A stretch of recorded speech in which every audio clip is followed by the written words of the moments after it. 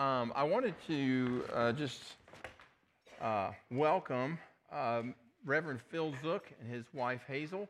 I don't know if y'all realize Phil was here this morning. He pastored Hebron many years ago, and he and his wife Hazel are visiting with us this morning, and so just wanted to welcome them. Make sure after the service today that you get an opportunity to hug their neck and thank them for their time here at Hebron. We are continuing in our series today. You asked for it, and this is where folks submit questions about God, questions about theology, questions about the Bible, questions about contemporary issues, and then we go to the Scriptures to see, well, what is the Bible? What does God think about the particular issue? And so we've allowed the Lord to speak to us. Now, today, the question that came our way is the question of, can a person who is once saved, that is, a person who has once put their faith and trust in Jesus for the forgiveness of their sins, can they then at a later point in life lose their salvation? That is, walk away from a relationship with the Lord, either because of some sin in their life that's habitual or because of a literal decision to renounce their faith in Christ. Does God ever disown, if you would, a person under that scenario? And so I want to ask and answer three questions. They all kind of spill one out of another. The first of those questions is, can a person lose their salvation? The second question is, if a person can lose their salvation, at what point do they lose their salvation? And then the final question that we're going to take a look at is, how can I be sure? Because if a person could lose their salvation, and at what point, how can I be sure that I know that I'm saved? That is, that I have a relationship with Jesus and that my eternal state in heaven is secure in Christ. And so that's where we're going today. Now we have our passage of Scripture comes from 1 John chapter 3. If you have your Bibles, you can flip over there with me. 1 John chapter 3. We'll be reading verses 23 and 24. And as is our custom, I'll ask for you to rise. Let's stand together for the reading of God's Word. Okay, 1 John chapter 3, verses 23 and 24 reads like this. And this is His command, to believe in the name of His Son, Jesus Christ, and to love one another as He commanded us. Those who obey His commands live in Him, and He in them. And this is how we know that He lives in us. We know it by the Spirit He gave us. You may be seated. Thank you so much. Now, this is a question that's probably been debated in church history for centuries and centuries and centuries, dating back to the early church fathers. And it has been. It's been a part of some of the synods of the church, dating back to the 2nd century, where the church fathers got together to talk about these issues as they were presented. So this is not something that we're going to give you the definitive word on today, because it's something that's been debated for so long. And the reason why I can't give you the definitive word is because there's not one place in the Bible that it says that you can lose your salvation. Those explicit words do not occur in the biblical text.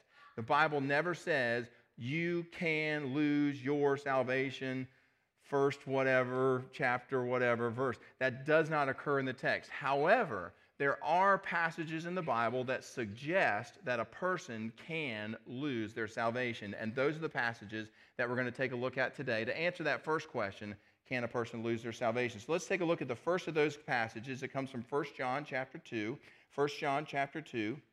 Now, this is a letter written by the Apostle John, and he's writing to a group of Christians, and that's key in understanding the context of what's going on here. He's writing to not non-believers, but to believers, and he says to them, 1 John chapter 2, verse 24, see that what you have heard from the beginning about Jesus being the Christ, what you knew at the start of your faith, of your walk with the Lord, remains in you. That is, that you continue to hold that same belief, that you continue to believe it. Don't waver on that. Why? Because if it does remain in you, you also will remain in the Son and in the Father. In other words, you will continue to have a relationship with God. Verse 25, and this is what He promised.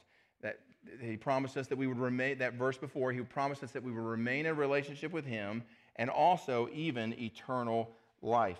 So here John confirms that the person who is a believer, if, there's the word, if that person continues to believe that Jesus is their Savior and Lord, they continue to turn to Him for the forgiveness of their sins, and they will inherit eternal life, if being the key word there, if they continue to believe it. 2 Peter chapter 2. Peter's writing to believers, same as John. John was writing to Christians, Peter's writing to Christians. They both, however, some of the believers that Peter is writing to have been led astray by false teachers. That is, some folks have come in and they've begun to teach them false doctrine, and these Christians have gotten derailed because of the false teaching. 2 Peter chapter 2, verse 20 says, if they have escaped the corruption of the world by knowing our Lord and Savior Jesus Christ.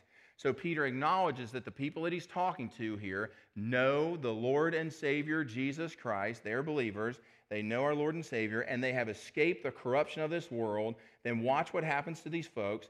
But then they get entangled in it again. That is, they get entangled in their old ways, their sinful ways again, and overcome by that. In that scenario, they are worse off at the end than they were at the beginning. Verse 22, of them the proverbs are true. A dog returns to its vomit, and a sow that is washed goes back to her wallowing in the mud. This person has left behind, in this scenario that Peter's describing here, they have abandoned their Christian faith and pursued licentious living. They have pursued sinful ways. 1 Corinthians chapter 15, Paul is writing to the Corinthians in Corinth. So again, as with Peter, as with John, Paul is writing to believers here. He says, 1 Corinthians chapter 15 and verse 1, now brothers, that is fellow Christians, I want to remind you of the gospel that I preached to you, which you have received, so they're Christians, on which you have taken your stand. Verse 2, by this gospel you are saved if, the operative word, if you hold firmly to the word I preached to you. And so again, just like Paul, just like John, just like Peter, holds open the possibility that a person can enter into a relationship with the Lord Jesus. They can be saved. However, that relationship can terminate, because he says you'll maintain that relationship if you continue to believe. And then we got one more verse for you, 1 Timothy chapter 4 and verse 1. Paul writing to the pastor and missionary Timothy, Paul says, 1 Timothy chapter 4 and verse 1, the Spirit clearly says that in latter times some will abandon the faith and follow deceiving spirits and things taught by demons. Now, friends, you cannot abandon something that you've never been a part of. You follow the thinking there. You cannot walk away from something that you were never a part of in the first place. Paul says that Timothy, you can expect that some people will abandon the faith, will abandon Christianity.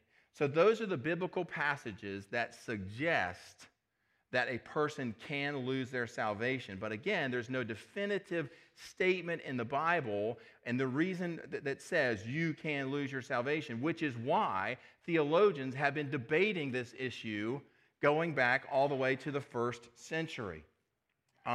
But we do have some biblical evidence here to support the claim that a person can lose their salvation. You saw the evidence yourself, but the evidence, again, is not super definitive, and so I will just leave it there. Okay, well, given the evidence that we've looked at so far, which suggests that a person can lose their salvation, and there are other passages.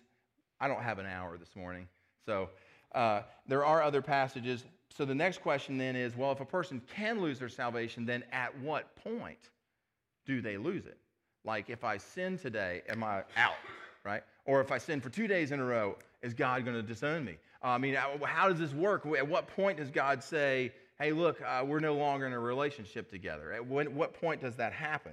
Well, that's a really great question. And the Scripture gives us 2 criteria or 2 measurements whether or not a person is a Christian. Number 1, the first criteria is lifestyle. Lifestyle.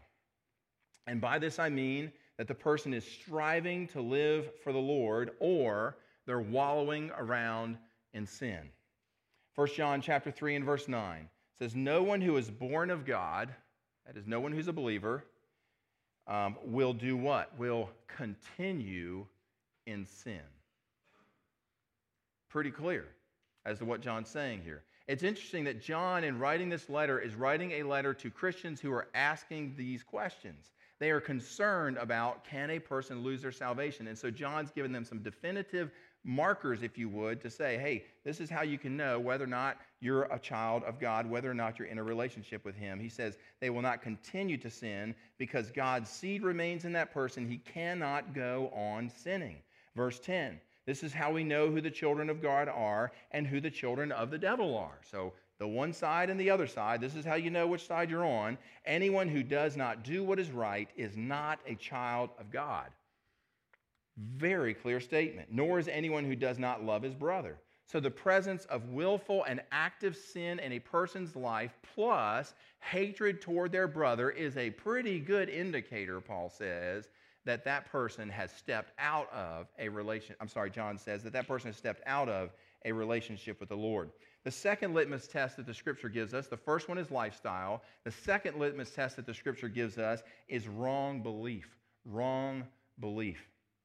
Go back to that passage in 1 Corinthians 15. 1 Corinthians 15, verse 1, Paul writes, "Now, brothers," talking to fellow Christians here, "I want to remind you of the gospel I preached to you, which you received and on which you have taken your stand. By this gospel you are saved if," the operative word, "if you hold firmly to the word I preached to you." In other words, if you keep believing, if you keep holding on to and believing the things which I have taught you, and what are the things that he's taught them?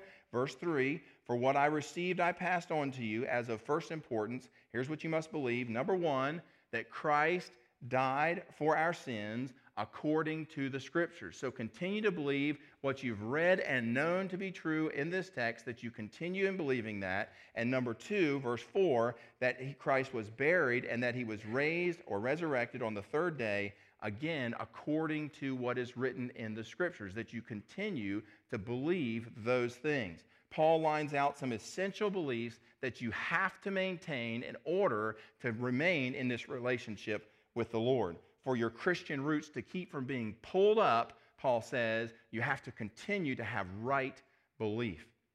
On another occasion, Paul says it this way, Romans chapter 10 and verse 9. That is, if you confess with your mouth that Jesus is Lord and believe in your heart that God raised him from the dead, guess what? You will be saved. But as the biblical writers have affirmed, if you stop believing that, if you stop affirming that, if you renounce that, then heaven and a relationship with God are lost to you. So the question then is, the follow-up to that is, well, do you fall in and out of salvation? I mean, 1 minute you're in, next minute you're out, 1 minute you're in, next minute you're out. And the unequivocal response to that is no.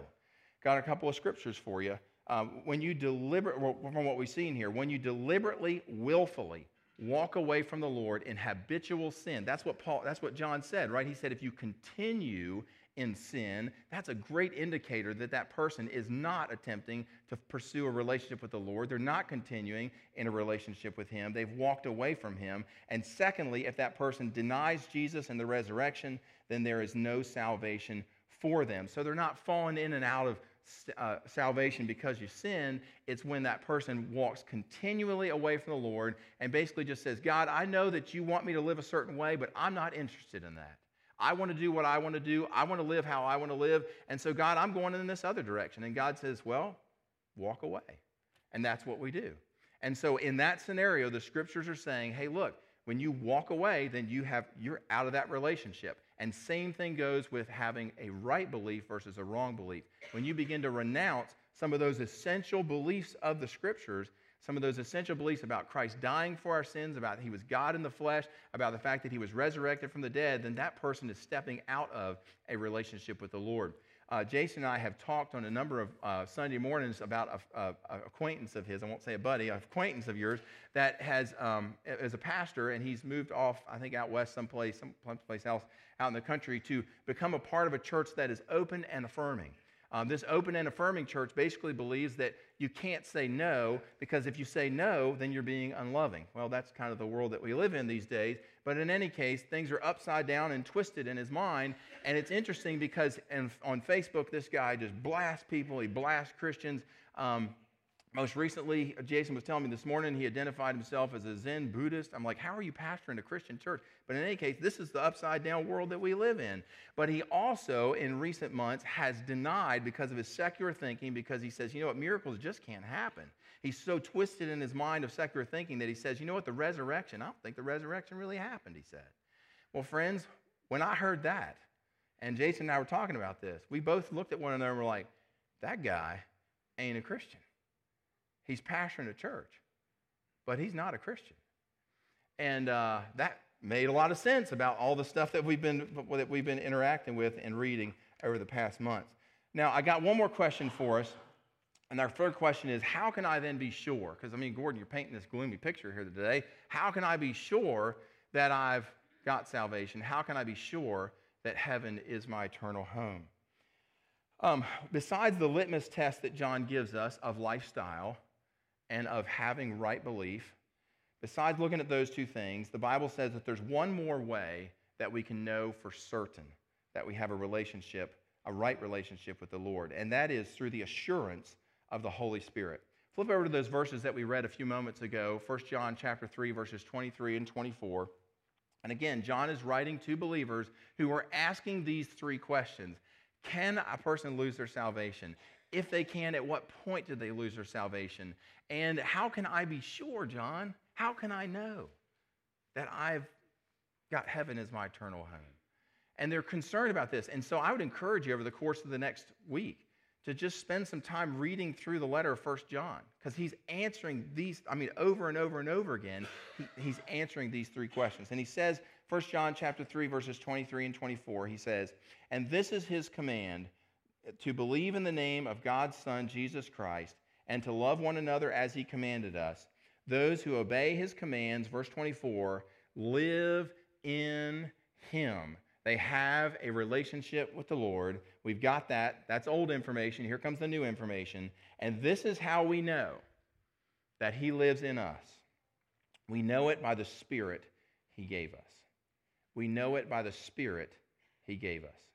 John says that the Holy Spirit that lives in each and every one of us will confirm to us, or can confirm to us if we seek it, the Lord's assurance that indeed we are heading for heaven. Romans chapter 8 and verse 16, Paul says the same thing. He says, "The Spirit himself bears witness with our spirit that we are children of God." John Wesley was the father of Methodism, and Wesley wrestled with this question over whether or not he was in a up-to-date relationship with the Lord, that heaven would be his eternal home. He wrestled with that. He's a great theologian, evangelist back in the 1700s. And in one encounter he had with, I believe it was a Moravian fellow that was kind of a mentor to him, Wesley was asking this question, and the guy just pointedly asked Wesley. He said to him, and I quote, "Do you, John, know Jesus Christ?" I paused and said, "I know he's the Savior of the world." "True," the man replied, "but do you know that he has saved you?" I answered, "I hope he's died for me." He only added, "But do you know yourself that Jesus died for you?" And I responded, "I do." But then he writes in his journal, "But I feared those words were in vain." End of quote. Some days or weeks later, I don't know exactly the timeline, but Wesley attended a church service at St. Paul's Cathedral in London. And he stepped outside into the night air, and then he writes these words about what happened next. He's standing alongside the church along Aldersgate Street, and he says these words, and I quote, "I felt my heart strangely warmed. I felt I did trust in Christ alone, for salvation. And an assurance was given me that Jesus had taken away my sins. Yes, even mine, and saved me." End of quote. Friends, that is the assurance that God gives us through the Holy Spirit. That we know, that we know, that we know that we have a right relationship with the Lord. Okay, y'all seem so quiet this morning. I told Jason it was going to be a thinker. But anyhow, okay, well, that's our treatment for the topic today, which means that it's time for us to ask one more question. You say, "Gordon, you said you only had 3 questions this morning. What's going on here?" Well, we have one more question that's a given, and it's a question we ask every week around here, and that is, what difference does all this make to my life? You say, "Gordon, thanks for the theology lesson this morning, but I got Easter clothes to buy for the kids. I'm wondering how Jordan Spieth's doing out on the practice range this morning. I mean, what difference does any of this make to my life? Well, that's a really great question. Let's see if we can answer that. You know, we all have people in our lives who, for one reason or another, used to walk with the Lord, but for whatever reason, are not any longer. People who walk down an aisle at church camp or at church, people who entered the waters of baptism to make their confession of faith, but now there is very little of Christ left in their life. They've wandered, they have backslidden into sin, they've chosen to walk away, or worse yet, they've renounced their faith altogether. Let's see what the Bible has to say about such people. Luke chapter 15 and verse 11, Jesus tells this story. He said, "There once was a man who had 2 sons." Verse 12. The younger son said to his father, "Father, give me my share of the estate." And so the father divided his property between the 2 sons and handed over the younger son's share. Verse 13. Not long after that, the younger son got together all that he had and set off for Las Vegas. I think that's the way that reads. And there squandered his wealth in wild living. You may recognize this story. It's the story of the prodigal son. This young man, it's important to note, was in the father's house. He was a child of the father. He was part of the family. And then he made a decision to walk away. Now, the rest of the story goes that this guy squandered all of his inheritance, had lived in the depths of sin, found himself totally out of money. He was slopping pigs, and so there in the midst of the pig pen, he falls down in the mud, and he hits rock bottom. And he comes to his senses. And he says, you know what? I can do better than this. I could go back to my father's estate, and I could just be a peasant working on the estate and have a better life than living here slopping hogs in this pig pen. And so the son decides to go back home to his father with no expectation of forgiveness, with no expectation of being restored into the family. And look at the father's response. Verse 21. The son said to his father, "Father, I have sinned against heaven and against you." That is, he recognizes that he had sinned against heaven. The sin that he had done had grieved the heart of God, that he had gone and wallowed around in sin and participated in sin and done what he wanted to do and had run away from the Lord. And not only that, but he had also sinned against his own family, had hurt the heart of his own family. And he comes back home to say that is to take full responsibility for his actions. He comes back home not to give excuses, but to say, I've sinned against heaven, I've sinned against God, and against you, Father. I am no longer worthy to be called your son. Now look at the father's response. Verse 22. But the father said to his servant, "Quick, bring the best robe and put it on him, put a ring on his finger, sandals on his feet. Bring the fatted calf and kill it. Let's have a party and celebrate." Why? Verse 24, because my son, my boy, the son of mine was dead. That is, he was out of our lives. He was out of a relationship with us. He had walked away from the family. He was no longer a part of the family. He had gone off and done his own thing and was away from us. And now he is alive again. If he was lost and now is found.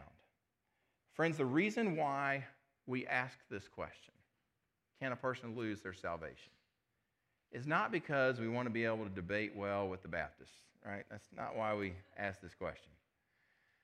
We ask this question because there are people in our lives who have walked away from the Lord. There are people in our lives whom we love and whom we care about, but who are, like the prodigal son, have said, you know what, I want to do life my way, and I'm not interested in God's way. And so we ask this question, can a person lose their salvation? Because we are deeply concerned about those people. And so let me ask you this morning, who are the prodigal children in your life? Maybe it's a truly rebellious child. Maybe it's a sister or a brother. Maybe it's a cousin or a favorite uncle or a best friend who, for whatever reason, walked away from a decision that they had made years ago to follow the Lord. They've drifted out of the church. They've drifted out of right belief. They've drifted away from the Lord. And if you examine the evidence of their lifestyle, you would say, according to what John's saying here, you know what? That person has walked away from a relationship with Jesus. And so I want to take some time this morning as part of our worship service to bring before the Lord those friends, those family members, those loved ones who desperately need to be stirred in their hearts to return to a relationship with God. We cannot make them return. Did you hear that? We can't do that. We can't make that happen for them. They've got to hit their own bottom. They've got to come to their senses, and we can't make that happen. But the Holy Spirit of God that convicts of sin and that stirs the hearts of men can. And so we want to bring before the Lord those people today. But before we pray, I want to take a moment to talk to a few of us here today who would say, you know what, Gordon? Maybe I'm not as bad as that guy, that prodigal son, but I've walked away from Jesus. I've walked away from a meaningful relationship with him. And I recognize maybe I'm not all the way gone, but I'm getting closer. Friends, if that's you today, here's what I'd like for you to do. In just a few moments while the communion trays are passed, I'm going to ask you to bow your head and close your eyes. And for you, in the quietness of that moment, to return to the Father. Don't give him excuses. Don't tell him why he should accept you back. Take full responsibility. Come to the Father in full repentance, asking for his forgiveness, asking for Jesus to live in your heart again. And friend, if you come to Jesus that way, you will find the Father's arms open wide, ready to celebrate and to receive you home. I hope you'll pray that prayer this morning. Let's bow our heads together. Most gracious God, there are people in our lives, people in my life, who I know, Lord, are not in a right relationship with you. They have walked out from the family. Lord, we ask through the power of your Holy Spirit, perhaps even during this Easter season, that you would stir in their hearts a need for you, that you would bring them under deep, deep conviction of their sin, of their waywardness, of their wrong belief. Lord, that they would recognize with a little bit of panic that they are outside of heaven. Wake them up, we pray, Lord Jesus. For their sake, Lord, hear our prayer this morning. We come now around this table. It reminds us of Christ's shed blood. It reminds us of your broken body. We are reminded, Lord, that there is no other way to heaven but through you. And so, Lord, we come to celebrate this meal, but also to petition you to stir in the hearts of our loved ones. We commit them and these prayers to you. In Christ's holy name we pray. Amen.